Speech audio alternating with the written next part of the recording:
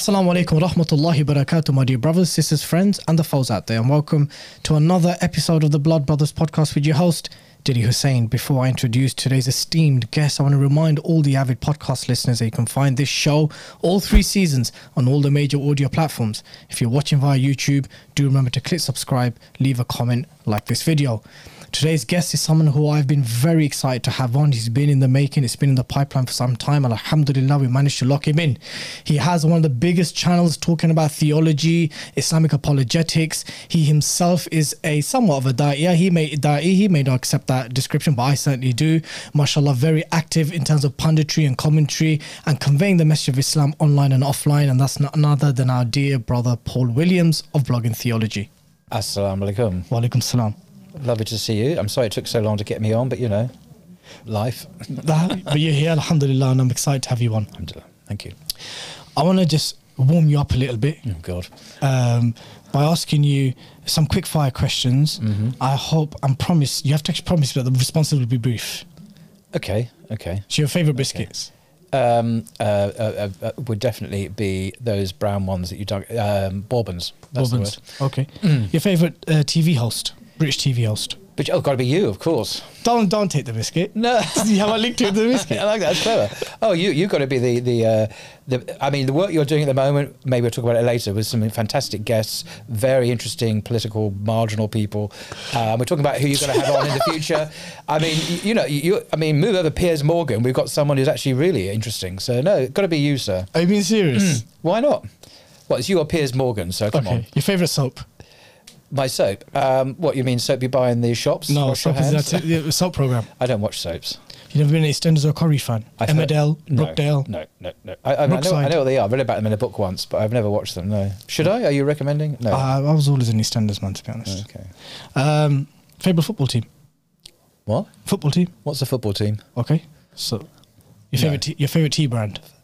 Is this advertising? I don't care. Yorkshire. I do recommend Yorkshire tea. If you want a real proper cup of tea, it's got to be Yorkshire. But never had a football team? Or you more of a rugby man? Football or rugby. No, despite my T-shirt. Yeah, that's it. You're giving rugby no, flex. that's just Gant. More like advertising. So I've got Bourbons, I've got Gant, I've got Yorkshire sponsors. tea.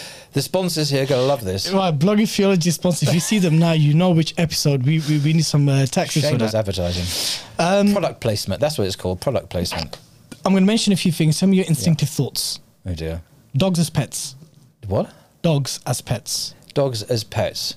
Instinctive thoughts is I'd like to have one, but they're not allowed. They are. If you have sheep and livestock. Okay, so I need to have some sheep before I can have a dog. And genuine security issues at home. Okay, I live in a rough area. No, I don't live in a rough area of London, but I suppose I could. No, it's not going to happen. And you could always convert to the Maliki adoption. That's a bit of fake news, actually. Really? It's not clean. It's like their saliva doesn't render you unclean for would do for whatever. But you're not allowed to keep dogs just as pets, even in the Maliki. No. Oh wow! Yeah, thanks for clarifying that. Thanks for refuting me on the spot. Absolutely. Elderly care homes. What? Elderly care homes. Smelly, old, stuffy, very, very hot. Have you ever been in one? Like the temperature there is like astronomical. And there's always why. There's always a particular smell. Yeah. And it's one that's quite sad, actually. Yeah, that's why my dad was in one, actually. That's how I know that. Yeah. Marriage. Marriage. Gosh. Unfortunately, not for me. Bible. Wow. That's my answer. Wow. It's an amazing book, and it's one of my favourite books of all time, the Bible. Do you have a particular version that's a favourite? The NRSV, but the Greek's best, the New Testament. Okay. Yeah. Brexit. Oh, grief. Bad news. I ended with Brexit because I know on WhatsApp we've been having some chinwags, and particularly about some recent guests that I've had. Nick Griffin, former leader of BNP, Jim Dawson, the founder of Britain First, potentially Jada, and Mark Collette and others in the future. Yeah. And I know you've not seen all of them start to end, but what are your general thoughts in engaging that element? I think it's brilliant. I think Muslims need to engage with everyone, not just the usual suspects, by which I mean like the Labour Party, the Tory Party. Those have let Muslims down so badly, particularly recently, as we know. But we need to intelligently engage with across the spectrum. A lot of these guys you've interviewed on the so-called far right, the populists, But I was just reading in the Times today. I mean, yeah, I read the Times. I have to for work. That's my Why not? I read the Guardian. But anyway, they're reporting on a lead political analyst who was saying the popularist right in Europe for the next year are going to sweep the board. In most of the major European countries, the popularist right are going to win, whether it be France, Germany, and so on, or just come second place, which is unprecedented in Germany. That is. With the Alternative for AfD. Deutschland. Yeah, exactly. So you're engaging with some of these figures. You mentioned like Nick Griffin, for example, is actually a very relevant and up-to-date thing. Even though himself is a marginal figure now, what he represents is on the cusp of a wave that is really rolling over Europe. We're almost certainly going to see Trump return to the White House if things continue as they are. He's won these stunning victories in America today. So this is the future, and this is incredibly bad news for a lot of people, not least Muslims, of course. So you're interviewing these people is very timely. And the timeliness of it has been centered around the war on Gaza. So what I've seen is there's an emerging, at least split or fracture amongst the far right, the hard right, the alt right, and it has to, and it's around Israel and the Israeli lobby. That's right. Now you got one camp that are Christian Zionists, unequivocal in their support for Israel, and then you've got this more of a kind of patriotic nationalist, white tribalists who are like, no, hold on. Our loyalty is not to Israel, it's not to this project. So they've got theological issues, they've got political issues with Israel. That's right. Have you seen this fracture emerge? No, you're absolutely right. And that's been the big change, I think, in the right in recent times. The right used to be anti-Semitic, and certainly not pro-Israel or pro-Jewish at all. Now, this new populist right that I mentioned is overwhelmingly Zionist, actually. Look at Geert Wilders in Holland. He's definitely... even Marianne Le Pen in France has made Zionist overtures, even though her dad, Jean-Marie Le Pen, is very notoriously anti-Semitic. Yeah. So she has made this move. Her dad hasn't. Why has she made that move? Because this is I think it is, unfortunately, a lot to do with the anti-Islamic stance of anti-Zionism, I mean, which is seen as kind of a bulwark against so you're saying Muslims. So you're basically saying that if the hard right, the example Marine Le Pen and the Front National, that if they were to take an anti-Israel stance, it would be seen as appeasing to the Muslims. Is that what you're saying? No, I'm saying that so-called anti-Semitism now is in Europe an absolute ideological prerequisite for political success. And because of the Holocaust in the 1930s and so on, that's seen as untouchable. We can't go back to that ideology, this anti-Semitic ideology. So they've kind of reconstructed it around a Zionist narrative, which has the benefit from their point of view of being anti-Muslim. And so, because I saw the president of Israel a few days ago coming up with this trope of how we are, we need to win this because the universe depends on it. He used this incredible language as if it's a cosmic battle. The whole he used the word universe. Against what? What's the battle against? The jihadists, who we are their last resistance against the Muslims, basically. Before they come to Europe, before they come to the West. Yeah, exactly. They come to, otherwise they end up in Europe, or in America. I mean, as if Hamas is a threat to America. I mean, it's the most extraordinary hyperbolic language, which bears no relationship to reality at all. But many people in the States and so on will pick up on that language. That's right. The new enemy is not the Jews, it's the Muslims. So we're like the new Jews, if you like. So before it was the Jews, before that was the Catholics, before that it was you have this new enemy that the West needs, I think, to define itself against the other.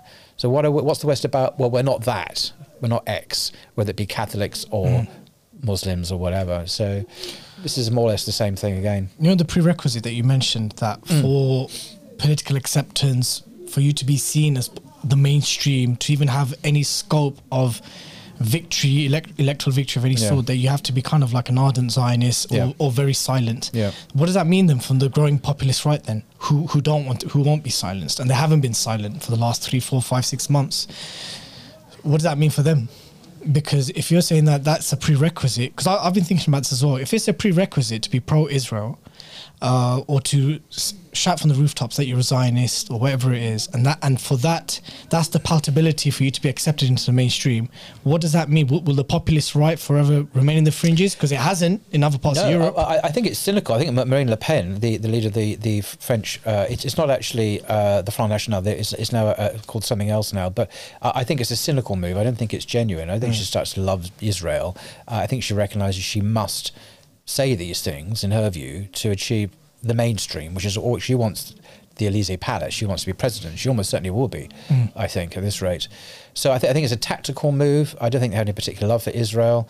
But the other part of the right, the Nick Griffin right, the Mark Collett right of PA, Patriotic Alternative, are absolutely not like that. And they are anti-Zionist, actually, pro-Palestinian, funnily enough. Jim Dawson, Jada Franson, Mark Collett, Nick so Griffin. that is there too. So, I mean, I'm not saying that the right Zionist movement, Geert Wilders, for example, who's, I think, the Prime Minister-elect in Holland. I'm not quite sure. I think he's still trying to form a government. He probably will. Yeah, he's not even right-wing, strangely, because if you look at he's like a fundamentalist liberal. You know, he's a muscular liberal. So he supports gay marriage, all the liberal causes, but he's weaponized it against Muslims and turned it into a nationalist cause. So it's kind of this weird hybrid between old-fashioned nationalism and liberal ideology. So he's not even right-wing in some senses. It's the Douglas Murray type, I think. Yeah, exactly. So real right-wing traditionalists, like in Britain, like people like Roger Scruton, the famous philosopher, actually have a lot in common with Islamic values in terms of family values, the respect for the rule of law, and so on. But these liberal Zionists are not really allies at all, I don't think. There's nothing in common, I mean. I think people are waking up to that as well. Really? Yeah, I think they definitely are. And just on that, what's your thoughts on the fact that, anti-immigration sentiment we're coming up to an imminent general election. Yeah. The Tories are, at least from the polls and everything, they're expected to lose, some are saying a landslide to Keir Starmer. Yeah. They're going to lose support to Reform Party. Yeah. But immigration seems to be that age-old dog whistle to get the people riled up, to go for those Middle England support bases, whatever you want to call it. And I don't ever want to remove from the people, and when I say the people, I'm talking about the indigenous white native folk, any immigration concerns. Every country would be concerned. I think there are legitimate immigration concerns in the sense, and this isn't a racial thing. Absolutely not. The island is... I mean, Britain is actually a small island. It's actually quite crowded, and it's getting. If you look at the actual macro population, it's got bigger and bigger and bigger. So the pressure on public service and so on is real. But that's not a question of refugees not being able to come here. There's a question of managing and society processes. we're in. So second, third, fourth generation immigrants also feel the same way, I would argue, about unrestricted immigration in terms of the impact on the host society to accommodate that. But having said that, so there is a concern, a legitimate one in my view, but there's also, and you see this in Europe too, a particular phobia or xenophobia about Muslims. And this is where it gets nasty, because if you look at Ukraine, when a couple of years ago, obviously Russia invaded, and there were Ukrainian refugees, the way the government and everyone welcomed refugees from Ukraine to come here and put them up in your homes, and there was complete openness about it. Celebrity endorsements and all sorts. Yeah, absolutely. But when it came to Muslim refugees, whether it be Syria and so on, there was a decidedly cold feeling. You didn't get any sense of welcome at all. So this is part of something perhaps we're going to talk about, but the way the West, because it's not just a British thing, is actually white supremacist, and this is a conclusion I come to rather late in the day, but only because of Gaza, by the way. This is what's really changed it for a lot of people, including me. So I think the immigration debate has a legitimate and a not so legitimate side to it, but to say we should have no immigration controls at all, like the Socialist Worker Party do, I believe, is just chaos. No, because highly problematic. You'd have massive transfers of population around the world, and society would break down, clearly. Without adequate checks and places. Can you hold that question, bro? It's so noisy out here. That's a good stop. So the next question is going to be that from my interactions from...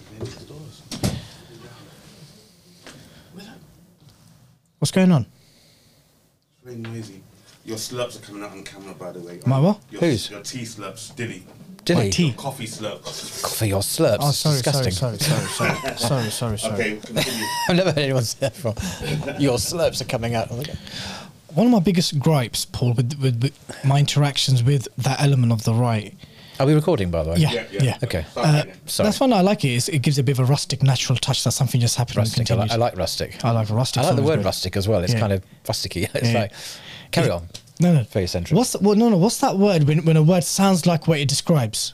Onomatopoeia. Onomatopoeia. Thank you. That's That it. was Thanks, me. That was John. me throwing my voice to the back of the room there to make it sound like someone else said it. So Yes. one of the interactions I've had, and I feel that this message doesn't seem to bear any kind of seriousness amongst patriots, white nationalists, whatever it may be. It's the intrinsic link between Muslim migration and war and destabilization in those said regions. That whether it's Iraqis, whether it's Afghans, whether it's Syrians, whoever it is, that whenever you look at Muslim migration, and by the way, Ayan Institute did a research on how the vast majority of refugees in Europe are Muslim, and they are coming from Muslim countries, be it Syria, Iraq, Iran, Afghanistan. Some are not even escaping overt war zones. They're just looking for a better economic life. But patriots seem to not understand. We've got noisy neighbours. I do apologise, people, if you hear people shouting. Having a party downstairs. Our neighbours are somewhat very loud. Why do you think people can't make that link? There are people coming from war zones or countries where we have destabilised through selling despots weapons or applying sanctions or whatever it is that we've done. Well, this is a really good question. I remember Tony Blair once said very clearly, he said there was no connection between our British foreign policy in invading Iraq and terrorism. There was no link at all. In other words, we can go and invade and kill people on a massive scale, and some individuals get seriously enraged by this, and I'm obviously not endorsing terrorism. There's blowback from it, and they attack us. Shall I tell you who did correct him? Baroness Manningham Buller. Exactly. The So former chief MI5. Yes. Exactly. The intelligence services actually disagree with him. You're absolutely right. But he stood firm, and he was the prime minister 3 or 4 times, right? And his view represents the standard view. So we, as a country, are allowed to go in and invade and create mayhem and disorder and chaos and death on an unbelievable scale, but there must be no consequences for us internally at all in terms of immigration or terrorism. No. And if there is, well, it's nothing to do with our behaviour. I mean, it's appalling. This again comes back to the West is not always what it claims to be or seems to be, whether it be on human rights or freedom of speech or transparency or our politicians telling us the truth. I know it sounds very cliched and cynical, but I really believe that is true based on empirical facts. Yeah. Well, one of the things we spoke about offline was that if you had the ears of your countrymen, your average British non-Muslim person, what things could you tell them about Islam? Like, or what would you like them to know about Muslims that you would assume that they probably don't know? I think the question is premised on the idea that there is this kind of homogenous lump of indigenous British people. I don't think that's true. I think we live in a very fragmented, demographically complicated society now. Your question would have perhaps made more sense in the 1950s and before that, but now I'm not sure it is. Why is this the case?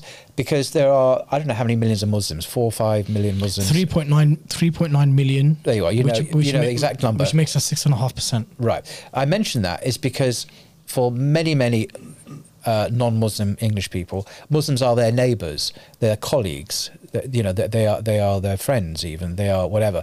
And so for them, I think they have a different response to those that live in, I don't know, a remote Scottish village somewhere who've never seen a Muslim. Or in Shropshire. Or in Shropshire, yeah. But in London, for example, where we are now, I don't imagine many non-Muslim white people have a problem with Muslims as such. I could be wrong, but in the generality, there probably is a hardcore that do, because they are our colleagues, our friends, our neighbours. Most definitely. Even we're maybe married into them as well. They could be our cousins and so on. So I think it's a bit more complicated now, but I think there are misapprehensions nonetheless, you're right to say, to do with, again, these dog whistle terms. It's like the way the word, without going into certain events, the way the word jihad is misunderstood usually in the media, because that Allah word Akbar. itself was Allah Akbar.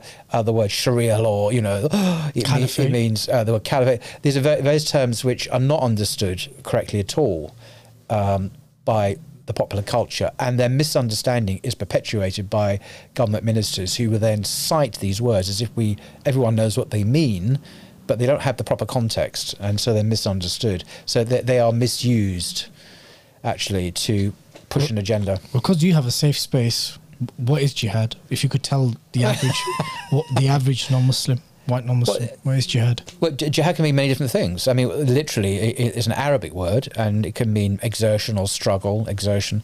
So, if I'm, I can, and people do legitimately use it in many different contexts. So, if I'm a heavy smoker and I'm struggling to give up, I'm striving really to give up my cigarette habit, well, I'm not, by the way, but say I was, that would be my jihad. And you could say that. That is a way you can use the language. But in the classical Sharia context, jihad had a more common meaning, which is certainly meant military action. So we're talking about actual use of physical force. But this is going to a different subject, but the Islamic understanding of war is hedged around with many strict rules of warfare. Absolutely. So you mustn't hurt non-combatants, like women. Actually mentions women, children, monks, priests. You mustn't touch them. Even trees and the environment. You can't. Worship, so it's a very carefully calibrated. No torture, no mutilation. Exactly, civilizing. So compare that with, say, American action. Say historically, the only country in the world that ever dropped nuclear weapons on entire civilian populations. Nagasaki and Hiroshima during the Second World War. That in Islamic terms, in classical understanding of jihad, was completely criminal, sinful, wrong and forbidden and Islamic. 100%. You simply couldn't do it. It would be a great evil, an egregious act. But the West doesn't have those limitations, unfortunately, as we see now in their endorsement of genocide, by providing political, economic and military support to an ongoing genocide. I digress. What if someone says, what about the just war theory, Europe's just war theory? You ever looked into that? Yeah, well, the just war theory was developed by a guy called St. Augustine in the 5th century. It goes back a little bit to earlier roots, and it was developed further by St. Augustine, and it was a Christian-based idea that there were, and it's very similar, actually. Is it? Yes, the Western Christian just war theory is similar, is comparable to the Islamic, absolutely. But in practice, that's not how the West has behaved, whether it be, as I mentioned, genocides and so on. That's been more a fig leaf, more a kind of, well, look at our theory, but whilst we get on and do something very different. And we see this about the international rule-based order now, which is a kind of a successor of that, which is not adhered to at all, except when it's in our interests to. Sharia law. What about it? What would you tell the average man? I see you're asking. Well, Sharia law, what we're looking at here is a Muslim understanding of society, which is very holistic. So religion in the West has been privatized. It's something you do on a Sunday morning. You pray privately in your home. The Islamic understanding of society is very like the Jewish understanding, actually, traditionally, the Orthodox Jewish understanding, and it's very much like the medieval Christian understanding as well, during Christendom, where you don't have this separation between the secular realm and the religious realm. The society is theocentric. It's focused on God. And God has given us commandments and regulations and rules by which to live our lives successfully, how to flourish as a human being. You've articulated that so nicely. So this matters. I need to learn how to repeat this. Oh, people might start liking me more. Honestly, could you make that sound so nice? Did I? Yeah. But it is nice. It's a nice idea. Because it is. Sharia law is a fantastic idea. Allah Akbar. But I'm trying to draw the reality, the parallels, the similarities are very strong in most traditional societies where the divine infuses a society. But it's just this phrase, the way it's used, triggers people. But the idea of, if you're in the 19th century in England, you had Christian morality and Christian law. Of course you did. We had Christian law regulating marriage. We had Christian law doing this. This is recognised as acceptable. But when Muslims do it, there's a different reaction. But essentially, they're the same.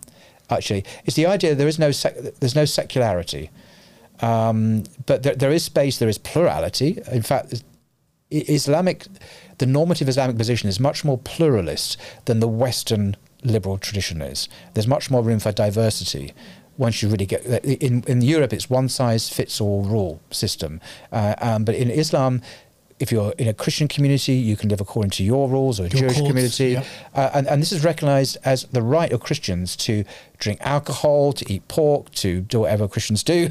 And Jews do. And then Jews ditto, and so on. And in the Hanafi madhab, the largest school, of course, the idea of the people of the book was extended to include other religious groups, even including Hindus and others. The ones who pay jizya. Exactly. Yeah. So jizya is simply, as another Yeah, another term, woo, jizya. Again, this is money, like a tax given to the rulers. If you're Muslim, you pay zakat. If you have paid tax, and the state is obliged then to protect you. You protect your rights, and if it doesn't protect you, then it can't enforce jizya. In fact, you should give the money back, and that happened historically. Allahu Akbar. We're going to go through all these phrases. No, just got one more after this. Right. Allahu Akbar. Well, the idea, again, this is, from a Christian point of view, once you put this into English, which is that God is greater than, there's actually, in Christian philosophy, there is that expression that God is greater than anything that can be conceived. It's actually part of the ontological argument. This is something formulated in Christian philosophy. And it's actually there in Islam. It's called Allah Akbar. And when I first discovered that, I thought, but Christian theologians have been saying this for centuries. But Muslims say it in public. And it's not part of an ontological argument. But the stance is the same, that God cannot be encapsulated in human language, that he is greater than anything we can conceive. God is that than which nothing greater can be conceived. And that is a Christian definition of the Allah Akbar. It's the same thing. So I'm immensely keen on this phrase Allah Akbar. I think it's great theology. If people understood really what it meant, Christians should be saying it as well. Should have Christian missionaries saying this, saying, well, actually, we're going to build bridges with you Muslims, and we understand what you're saying, and we will say this too. And they won't do that, but it'd be nice if they did. Lastly, Caliphate. Well, that's a controversial one. Again, a dog whistle, caliphate. This causes tremor in the minds of many people. Is it justified? No, it's not justified. It's the idea of Islamic rulership. Again, the idea in a Muslim world is that there is no secularity, that we live in God's world, and God has given us commandments to live by. And one of those commandments for Muslims is that we should have a single ruler, an imam or a caliph or a ruler, call him what, it doesn't really matter what you call him, who's a successor to the Prophet in a way. And he is not like a pope, he's not a theocrat, he's not to be super pious, he's simply a point of unity by which the Muslim world can rally around and give bay'ah to, give allegiance to. And he's there to, is in his name that we have the Friday prayers, for example, the Jummah. So he's not like a super spiritual pope-like figure at all. He's a very human figure. He doesn't have to be particularly holy, but he is a figurehead. And so it's nothing to be scared. The West should see, it needs the Muslim world, I think, to be strong and confident in itself. If it's strong and confident in itself, it won't be a threat to anyone. You know what I mean? They'd argue the opposite. They said that when the Muslims get into a position of strength, then it becomes existential. It's the other way around. If people are not threatened, if they're given rulership in their own terms, and they're not occupied and attacked constantly, they won't be angry.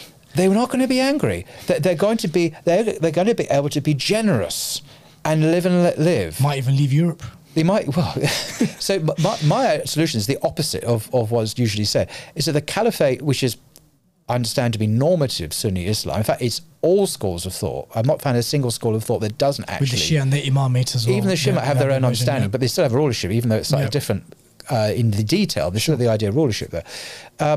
If you have a confident Muslim world living according to the Sunnah, the Prophet, upon him be peace, then you are going to have a happier world where Muslims are not, traumatized and running away and coming to Europe and invaded and hurt. That's what we need. We need a confident, strong Muslim world that we can do business with, and the caliphate is a part of that. And if the West don't see that, and they want a fragmented world that is broken and a threat, that's not good for anyone. Now, the elite, even though they would never overtly say this, the ruling neoliberal elite and the various arms and institutions of it, which maintain and sustain the existing world order would say, well, hold on, as ardent capitalists, war is beneficial, arms sales is beneficial, printing money is beneficial, colonizing is beneficial. This is how we sustain the existing order. To have this order, to some extent, preserves us, and it's, to one extent, is what's kept the Western hegemony in place. So why would we want to stop that for anything else that could potentially even risk sharing that power with the likes of Russia, China, or a future normative Islamic caliphate? I would say to that, too late, you've missed the boat. BRICS is now a reality. BRICS is growing. Saudi Arabia, Brazil, all these amazing, these countries that are not terribly Western aligned in some way. There's an attempt here to create a multipolar world here. And I think as that develops momentum, people would say, maybe dismiss it at the moment as just kind of not terribly substantive. And they may be right. But I think there's a momentum here to move away from Western hegemony, as you say, to have different centres of gravity around different interests. America and the West have not represented the global South's interests very well, not just because of Palestine, but a whole other look in Africa and the France's relationship to its colonies in North and West Mali Africa. And Chad and the places. Exactly. So there is emerging, I think, a new force here, which is not aligned to the West, where people are allowed to be themselves to some extent. You mentioned Russia and so on, and not constantly being pushed down by the West. So your argument, I hear it, but as I say, they can say it all they want. The realities on the ground are changing, and I think that momentum is going to increase actually going forward. And I say that's good. And within that space, hopefully, there can be reason to talk about Muslim rulership. Because that's what we want. We want some space, right? Yeah. Just some space to talk about if it. people would chill out more and be less stressed, and will stop, that would have beneficial effects globally. So I think the caliphate is a key reason. A vast majority of Muslims globally want Muslim rulership. They don't want to be ruled by the IMF or Washington or 10 Downing Street. The World Bank, yeah. Or the World Bank. I mean, it's a no-brainer, this. So give them what they want. They'll be happier, and it'd be much more beneficial for them as well. And Islamically, it's required. Everyone wins, but the West can't see it at the moment because it's too stuck up its own. What happens when they start knocking on the doors of Vienna? You need to explain what you mean by that. So if someone's like, okay, Paul, I'll humour you, I'll play along with you. Yeah, give them what they want, give them their independence, give them their resources, give them all the strategic navy routes and maritime routes. Give them, let's remove our bases, let's shut shop and leave them as it is. Once they're strengthened and they're happy and they're jolly and they're spiritually uplifted and united, then jolly Muslims. Yeah, Can't have jolly Muslims. Then they're knocking on the doors of Vienna and Budapest again. Well, you're referring, of course, to the Ottoman Empire. Because you posted something recently, the Ottoman emblem, and it went viral. Yeah, but it doesn't mean that Ottoman Empire was perfect. It was around for what, 600-700 years? 623. God, he knows exactly how many Muslims are around the country. He knows exactly how many years the Ottoman Empire. He probably knows the name and address of all these Muslims as well. Very impressive. I've got to be careful what I say here. You're going to pick me up. No, I mean, the Ottoman Empire was around for centuries. It doesn't mean everything he did was right. Whether or not they were right to go into Vienna like that, I don't know. And I'm not really... This is centuries ago. What I want is, as we all want, is a strong Muslim polity, because it won't be a threat to other people then. It's not going to invade Europe. I mean, I've not had any Muslims interested in invading it. We're already here. No. We're already here, actually. In Vienna, we weren't here. We are already here. It's the fastest growing religion in Europe. They're going to have to come to terms with this and deal with this. Well, they are, but badly at the moment, in France, in Germany particularly. So I think the whole political and historical landscape is different now.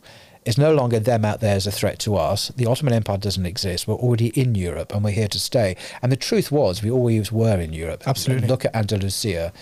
Islamic Spain and Portugal, southern parts of Italy, the Balkans. And the Balkans. It was a majority Muslim white nation, and so on. We always were here, actually. So this kind of binary, kind of them outside, is what? Manition. Have you ever heard that term? Have I pronounced it wrong? The whole kind of when you split the world to us and them. I'm sure the word is Manition. Maybe I'll look it up later. You've hosted many Islamic economists and experts. How realistic, from your interactions with them, is moving away from the dollar? Well, that's what ultimately it's all pinned on, isn't it? It's all pinned I've only on actually interviewed one economist, actually. And I don't know the answer to that question. That really is not. Have you ever explored that with anyone? No, not to my knowledge. No, okay. No. But I mean, it's a good question. I think as we see the rise of China and Russia and the BRICS countries, particularly, that question will have to rise. Do do we stay with the dollar, which is the world's currency? Hopefully not, actually, because it ties in then with American financial power, which is the problem in the first place. We need a multipolar world, and there's some Russian philosophers famously are talking about this. I think that's a good thing. And it will give that space, I think, for the Muslim world to emerge as a mature political reality. As I keep on saying, that can only be good for the whole world, in my view. Your praise or brotherly dig about my knowledge on numbers and stats. Census 2021, 8% of all British Muslims identify as white, English, Welsh, Scottish or Northern Irish. That's 312,000. Many of them would have come from a Christian heritage or Christian background. One of the interactions we had, and you fed back to me, I'm glad you said it to me, it was when I asked Jim Dowson the questions about the Bible and the position on alcohol and stuff like that. You're like, whoa, Dilly, they're not, Christianity is not, it's not so defined as we are, our aqidah, our articles of faith, and so it's a bit different. Yeah. So, onto this conversation about Christianity. It's an area which I'm not well versed in. It's an area in which I've not engaged in terms of apologetics. How does the Christianity of today differ to the Islam that we understand, that we deem to be somewhat consensual, somewhat unifying? Like, Sunni Islam, Sunni Muslims, 80-85%, 4 madhabs, 3 schools of theology, pretty much that's it. And there's pretty much an overwhelming overlap and agreement on most things. Yes. Is that the case of Christianity? No. And I think there's one thing that many Muslims, and it's not just Muslims, many people in general don't appreciate when it comes to Islam and Christianity, is if they're kind of just polar equivalents. They're not really. As you rightly say, Islam is overwhelmingly Sunni Muslims. The vast majority of Muslims in the world are mainstream Orthodox Sunni Muslims. Yeah, you'll get a very few modernist Muslims on the fringes and a few other sects, but basically it's wherever you go, you're going to find pretty much the same. Absolutely not true in Christianity. So for the viewers and listeners, 85% Sunnis will either be Hanafi, Maliki, Shafi or Hanbali, and from those 4 schools of jurisprudence, they'll either be an Athari, Ash'ari or Maturidi, and fall somewhere within that broad Sunni spectrum, right? Yeah, but even that I think is too obscure. I mean, how many people can define the difference between, they can't, say, the vast majority Athari and Maturidi? But I'd be hard pressed to define it. I mean, I have some idea, but I really have to think hard. And so vast majority, I'm not really interested or know what the differences are. Well, there's practices that they've inherited from their forefathers. Yeah, we're talking about praying 5 times a day. Yes. We're talking about Ramadan, which is coming up to paying zakah. We're talking about believing the core creed. I think that's Allah, the angels, the prophets, the scriptures, good and bad comes from Allah, of belief, Day of Judgment, of Imam, exactly, and the 5 pillars. Always accept. It's very hard for me to think of anyone who denies that. I mean, there probably are 1 or 2. It's very unusual. Christianity, the equivalent of Christianity is not the case at all. So at all, because Christianity, like Judaism in the West, has become secularized. Okay, it's lost its spiritual and theological foundation. It lost it probably 200 or 100 years ago. So now to be a Christian, say if you're in the Church of England, the established church of this country, what does a Church of England person believe about, say, gay marriage? Oh, well, I have no idea, because most of them are probably in favour of it, actually. A small minority are not. Well, what do you think about abortion? Well, probably most are in favour of it. Okay, well, what do you believe? What do you think about Jesus? Who was Jesus? Some will say he was just a man, some will say he was God, some will say he was whatever. I mean, they're all over the place. But I know if I would ask those questions of a Muslim I've never met before, I'm pretty sure, all that, tick, tick, tick, I know exactly what they're going to say. They might and ah a bit about stuff, but they're about talking about the LGBT, depending on how they want to present it, but they won't disagree on the core point, which is So Christianity has become very secular, as is Judaism now, which used to, I mean, I'm generalizing here, but most Jews used to be Orthodox Jews who used to submit to the Torah. Most Jews today have a slightly different religion. It's called Zionism, and that is their central preoccupation. I mean, it's a controversial thing to say, but I think it's accurate. That their number one concern is not so much to please God, as understood in the Mosaic revelation, but in terms of protecting that state in the Middle East at the moment. I wish it wasn't true, but I think that's the case.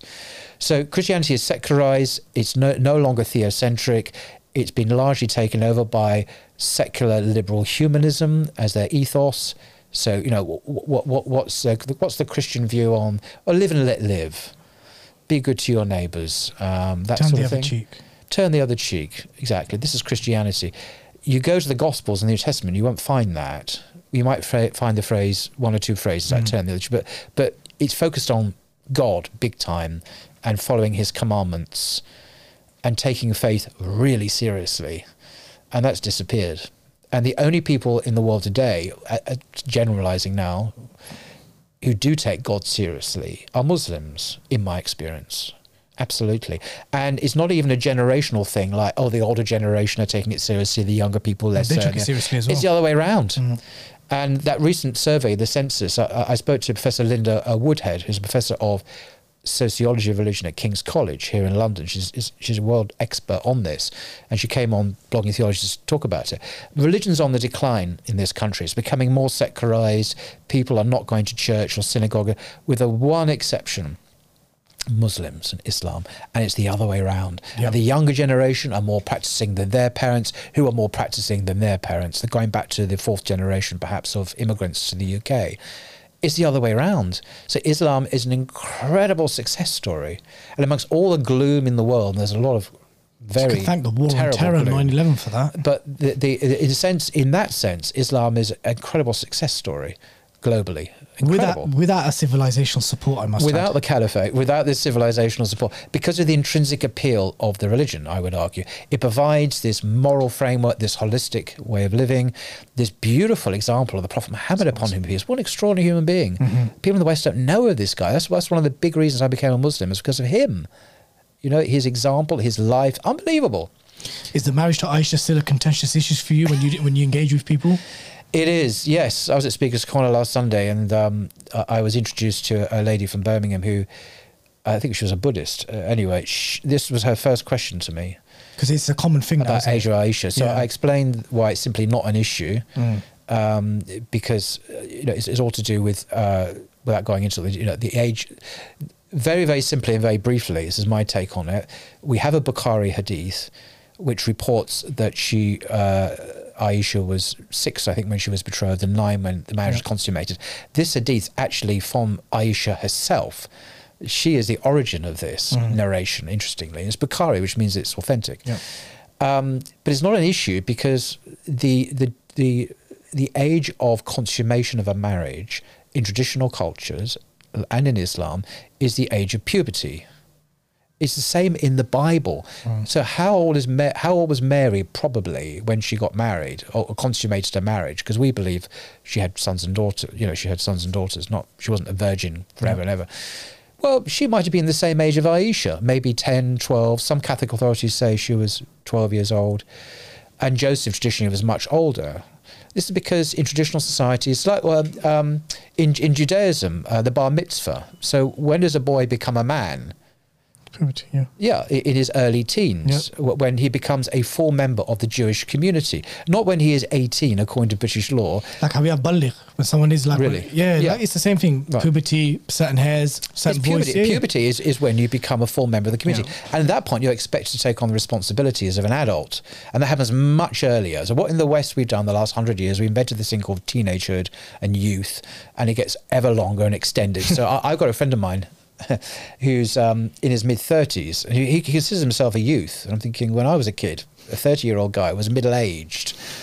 But he said, no, it's just, no, I'm young. Okay, fine, Mr. 35-year-old. 35 teen. I mean, come on. But this is all cultural. This is pure culture. So did the Prophet Muhammad upon him, were his marriages according to the conventions and customs of the time? Yes. Are they conventions and norms which are universally accepted apart from the West until 100 years ago? Yes. Of course. The West has changed definitions and norms about sexuality and marriage and everything else so much that this has become an issue now. And Jonathan Brown, the American professor and Muslim, did some research on this, and no one that he could find before the 20th century ever criticised the Prophet on this issue. They criticised about anything and everything else, most of it rubbish, this one issue was never brought up Until the last 100 years. until the beginning of the 20th century. Why? Because the West suddenly changed its understandings of childhood and youth and teenagehood. That's when it became an issue. So the issue is a cultural one. It's not a moral issue in that sense. It's also important, like when you look at examples like in Portugal and other parts of EU member states, the age of consent is 14. Yeah. In the state of Texas, you can get married at the age of 12 with parental permission. Right. In the state of California, there has no age of consent for marriage. You can marry a 2-year-old in California legally. And people forget there's a difference between betrothing a marriage and consummation of the marriage. See, if the Prophet Muhammad upon him was a paedophile, people have even saying that, and that said, but this is the accusation. He was betrothed to her, married her at 6, but he waited 3 years. Why did he wait 3 years to consume? What happened at 9? Absolutely. What happened at 9 was what inevitably would happen in any civilized society according to traditional norms. It's puberty. And she was a biological and social adult at that point. So betrothal and actual consummation are not concurrent. They happen at different times. Coming back to Christianity, so do you feel like the whole kind of Jim Dawson brand of Christianity, do you think that's like a dying breed of it? Do you think they're far and few between? You might find it a bit in America, or do you think that this is still very much mainstream, that kind of sentiment, that kind of what you observe? People have had to know who he is and what he represents in Northern Ireland, but it's pretty... So Jim Dawson is the founder of Britain First. He's a Christian preacher. He's a Presbyterian Protestant of the Ulster type. I hope I've defined you properly, Jim. And he's still very much what we would call now very shadid and quite very hard on Christian laws and Christian values. And yeah, sure, in that part of Northern Ireland, Belfast, it may resonate, but I can't see that resonating in mainland England for some reason. Yeah, no, I agree. I think what the constituency he represents and the way you described it is a dying breed. And in some ways I regret that, and so other ways I don't regret it, but in some I do. Because, for example, he I think your interview with him, you mentioned alcohol. Alcohol, yeah. And as far as I'm aware, everyone states here Christians accept alcohol now. It's simply not an issue. It's not an issue.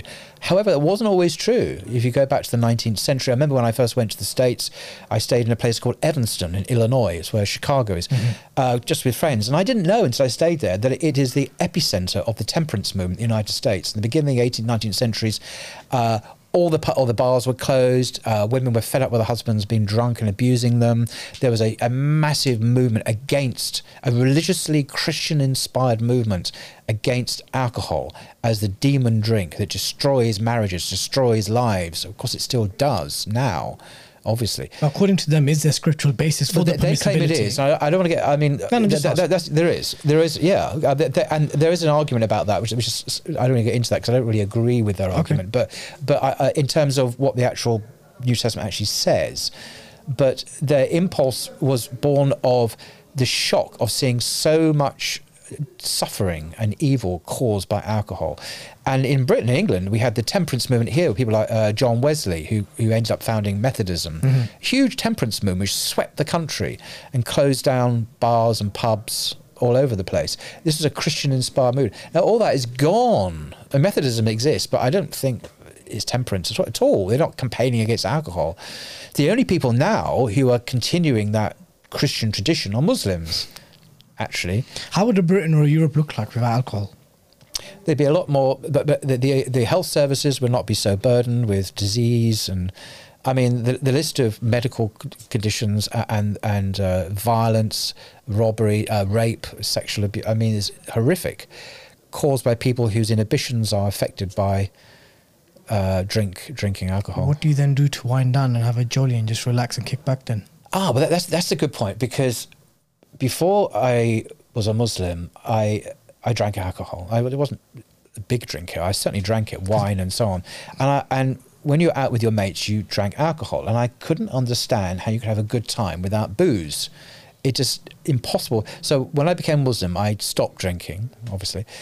And I discovered that you could have a good time with your mates, actually a very good time, without any alcohol at all. It was like a revelation to me. And that's why I don't miss alcohol at all now, because I just do see the point of it. It just befuddles your brain and doesn't bring you any benefit. But I learned actually you can have a good sober time without all the downside by not drinking alcohol. I had to discover that for myself. What was your thoughts on the Qatar World Cup coverage? Because I know lots was happening there at the time, and so one of the debates and discussions were about the accessibility of alcohol or certain areas that were cordoned off, and the organisers purposely made bars and pubs far away, which is actually not true. The Qataris were very accommodating. Really? No, I didn't go actually. But the coverage was outrageous. Yeah. The coverage of the Qatar World Cup in the Western media was outrageous, and I guess that's linked to a conversation we've been having, which was you've been having some kind of, not an epiphany, but somewhat of an awakening, Yeah. a realization of some racial disparity in how wars and events are kind of covered when the perpetrators or the protagonists are white and non-white. But this comes back to Gaza, really, yeah, for me. Yeah. Was Gaza a bit of an eye-opener for you? Yeah, and because I've been travelling a lot in the last year and a half to do with work, I've spoken to a lot of people. I've noticed a trend, a pattern, which I think I've never heard anyone contradict this pattern that I've vocalised and I'm about to express now. So whenever I go away, whether it be the Middle East or America or France all the time and wherever, Germany, I have my passport and I go through passport control. And it's a breeze. Oh, is it a breeze? Wallahi, it isn't for me. I mean, okay, sometimes there can be queues. It isn't for me. Sometimes, but that's because there are, you get lots of planes arriving at the same time, or there's a shortage of staff. But when you actually get to the guy or the woman at the passport control, not a problem. So I went to the States last year, San Francisco airport, and I was a bit apprehensive. I thought, well, I'm a Muslim now. What's going to? But the guy in front of me was asked 3 questions, and I could hear, and I knew exactly what the 3 questions. Purpose of your visit, how long are you going to be here for, where you're staying. So I had all my answers in my head, and I think it took about 25 seconds to process me at passport control at San Francisco in America. Lucky you. Easy. Well, now you say lucky you because I didn't realise I was lucky. I just thought this was normal. So why am I mentioning this? Because actually it turns out I am very privileged, and I didn't know this. Because I'm a frequent traveller, I get to hear other people's stories who've also travelled to the same destination. It's like I was in Jordan several months ago, and I spoke to, I won't identify him, but he was a very senior executive in a IT corporation in California. Okay. Trying not to identify. And he was a brown guy. Well, he's a brown guy, actually. And so he'd fly first class from London to San Francisco on a regular basis for work. Every time he went there, he was stopped. Every time he had to answer questions a lot of questions and delays. Without fail, he got treated like that. And he's a very respectable guy, very bright, etc. First class guy. Literally, he travels first class. And I have spoken to many, many people, people who are not white, who had exactly the same experience. And even when they go to Muslim countries, they have the same experience. Sometimes it's worse in the Muslim countries. And so a friend who goes back to Egypt, he is from Egypt. He doesn't live there now. And when he goes back, he gets stopped. And he's Egyptian. So it's not just, it's slightly more complicated, but it's the same reality. And that is white, and this is a fair conclusion, I think, that people like me get treated differently. Routinely. It's not unusual. It's just always like that. I see privilege in a bit of a different way, Paul. Let me know if you agree or disagree with this. My thinking of privilege is that Allah subhanahu wa ta'ala, He has blessed you with privilege. So you don't have no choice being born into nobility. You have no choice being born into aristocracy or a rich family or a wealthy family or a poor family, in terms of privilege, sorry. That's your qadr. Allah's just given you that.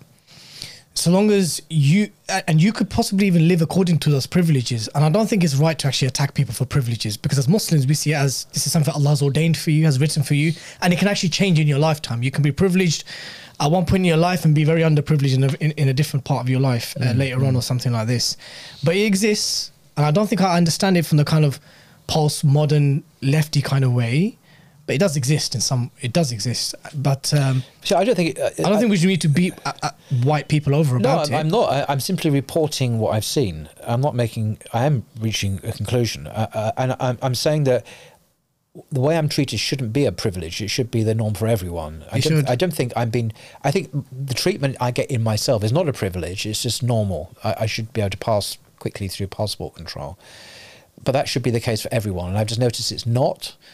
So I don't see it as a privilege. Relatively, I'm advantaged, but in itself, it's not a privilege. It's just how things should be, and it's not happening like that for non-whites, basically. And has Gaza impacted that? Has Gaza further opened your eyes? So I've got my notes here because there were several ways Gaza has exposed so much about the West.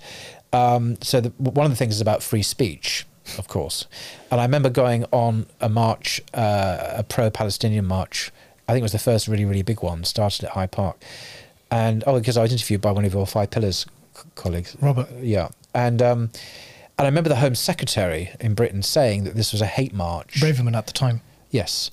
And I was stunned because, the march was full of families, young people, kids. People were outraged and very upset about what was happening to the people in Palestine. But there was no hatred at all. I didn't see it. Just really didn't. And I think that was my first sense that the state viewed pro-Palestinian views as illegitimate, as wrong, as bad, and to be shut down. And we've seen this. I've seen this in France and other countries where Palestinian marches have been shut down. And people lose their jobs if they speak out. In America, we have a mutual friend who has lost his job for the offence of speaking out for the Palestinians. Yes. And this is shocking. This is ongoing. This hasn't gone away. And there'll be others. It seems like that it's got its head in that way. Others with certain beliefs and views will probably lose their jobs and suspensions. And we all have to self-censor a bit. We can't speak as openly as we'd like about situations that if it was Russia invading Ukraine and we were simply to speak up in support of the Ukrainians and their resistance to occupation, if we used the same language in a comparable situation, we wouldn't have a problem. So it's not the objective situation that's the issue. It's the way that our state has taken sides and has demonized and criminalized opposition. So that's one thing. The other thing is about, democracy. This is an allied point. If the population want a ceasefire, the governments will ignore it. But this goes back to Tony Blair's time during the Iraq War, when I went on that march and he just ignored it. It doesn't matter what the population think. But the thing that really got me is about international law, a rule-based international law, which our politicians are very keen on, and they're very sincere about this and earnest about this, and we all believe them. It's all, I can't use rude words on this channel, but shall we say it's all rubbish? Of course it is. And that's not a cynical political bias saying that. It's obvious.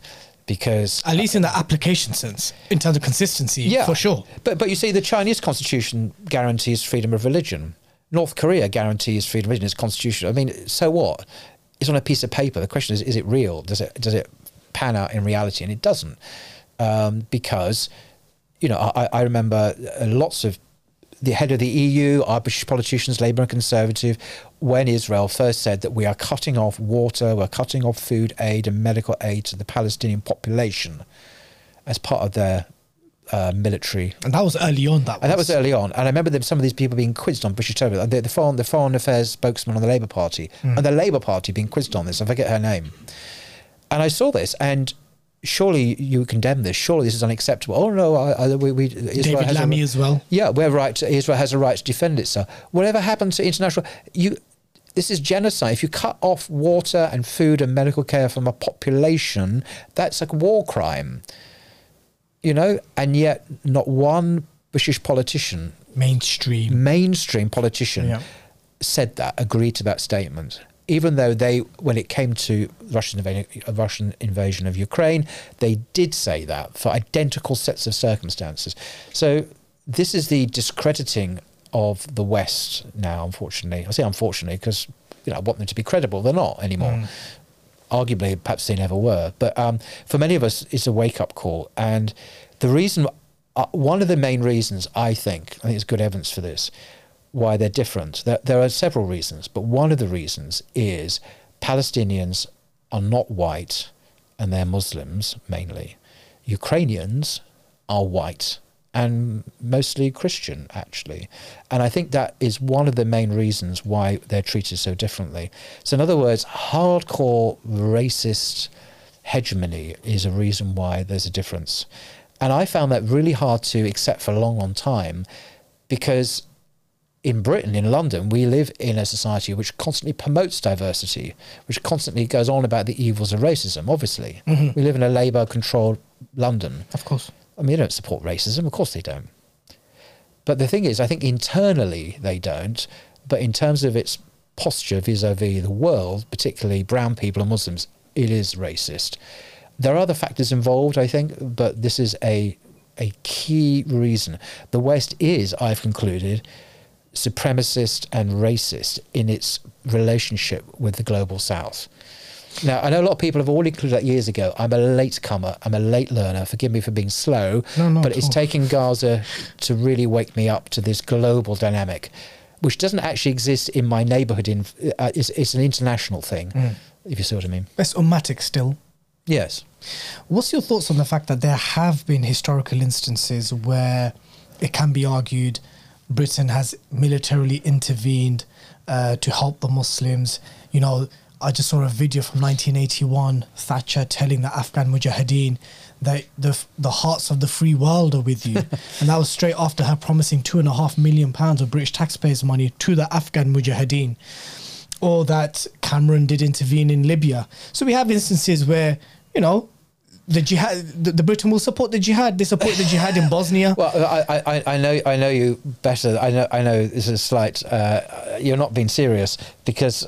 No, I want you to explain why I'm not being serious. Because it's absurd. Okay, the Mujahideen. I've actually seen the articles in the Times newspaper which talk about Bin Laden as a great hero. Yeah, the Independent called him a great hero. Right. But the reason was it's simple. At that time, our enemy was the Soviet Union, was communism. And Al-Qaeda didn't exist at that time. So it was in our interests, as the CIA were involved in Afghanistan, to try and get the Russians out of Afghanistan, because they were there. The Russian communists were in Afghanistan, occupying it. So it was all part of this geopolitical anti-communist crusade. It was nothing to do with helping Muslims or to anyway supporting the Ummah at all. It was because they were against communism.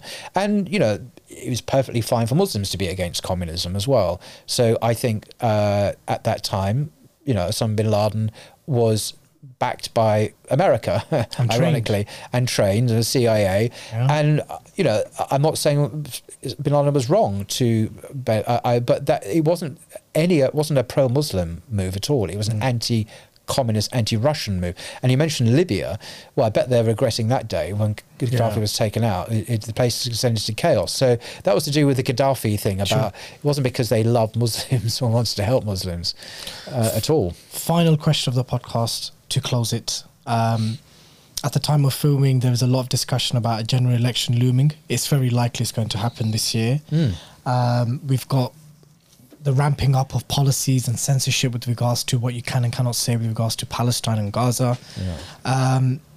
We're in a very interesting place in terms of where the country is heading. Will it follow the trend of the rest of Europe? Will its destination be a tad different to the Europeans? Final question to you: where do you see Britain heading in the next couple of years, 2-3 years? Well, it seems certain there'll be a Labour victory.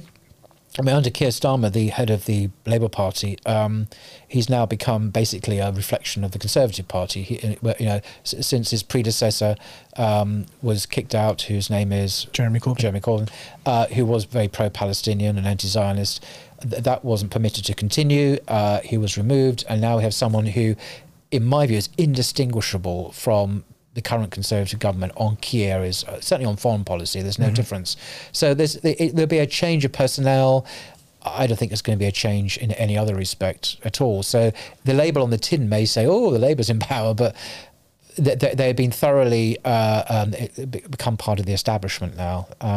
The big change that interests me, so there's no change there really. The big change is going to be in Europe, when Marine Le Pen almost certainly will win there.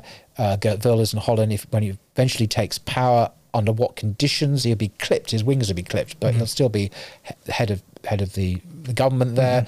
And in Germany and other countries, with the ascendancy of the populist right, who are viscerally anti-Muslim and pro-Zionist. This is the danger. With Trump in power, almost certainly in the States, of course, because there's also an election there. Yep. So we're going to have Labour in power here, the Trump back in Not power. Republicans and Trump in power. Yeah, no, about the Republicans. It's Trump that's coming back in power. The Republicans is just kind of the vehicle for him. He is the party, really. Yeah.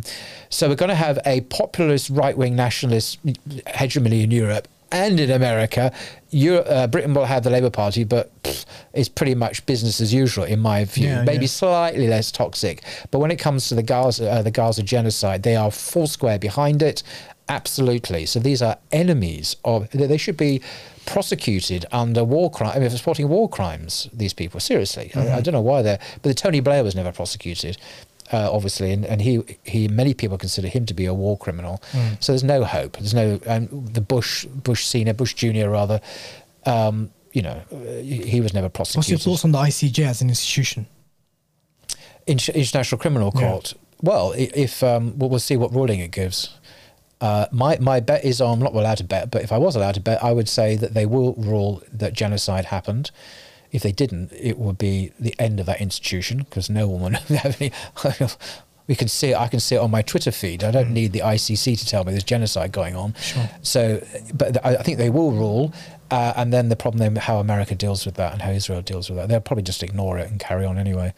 So I think we're going into choppy waters. But in the longer term, I'm very optimistic. The sooner is to be optimistic, and I think we will have a better world. And inshallah, the Muslim world will unite under a just ruler. Inshallah. Not a ruler, a just ruler. That's what I really want. Any old ruler. We don't want Gaddafi back in. We want a just ruler who will unify the Ummah, that's what all Muslims want. And then that can be a real light of justice in the world as a counterpoint to the genocide supporting West at the moment. Inshallah. Paul, inshallah. Paul, it was an absolute honour having you on. It was an absolute pleasure, sir. It wasn't that bad, was it? No, it was fine. One of those trick questions. No, it was fine. Inshallah, I hope it's the first of many times that you're going to come on. Jazakallah khairan. My dear brothers and sisters and friends and foes, I hope you enjoyed today's podcast as much as I did. If you did, then remember to click subscribe to the Five Pillars YouTube channel. If you're an audio podcast listener, you can find us on all the major platforms. Until next time, Assalamu alaikum wa rahmatullahi wa barakatuh.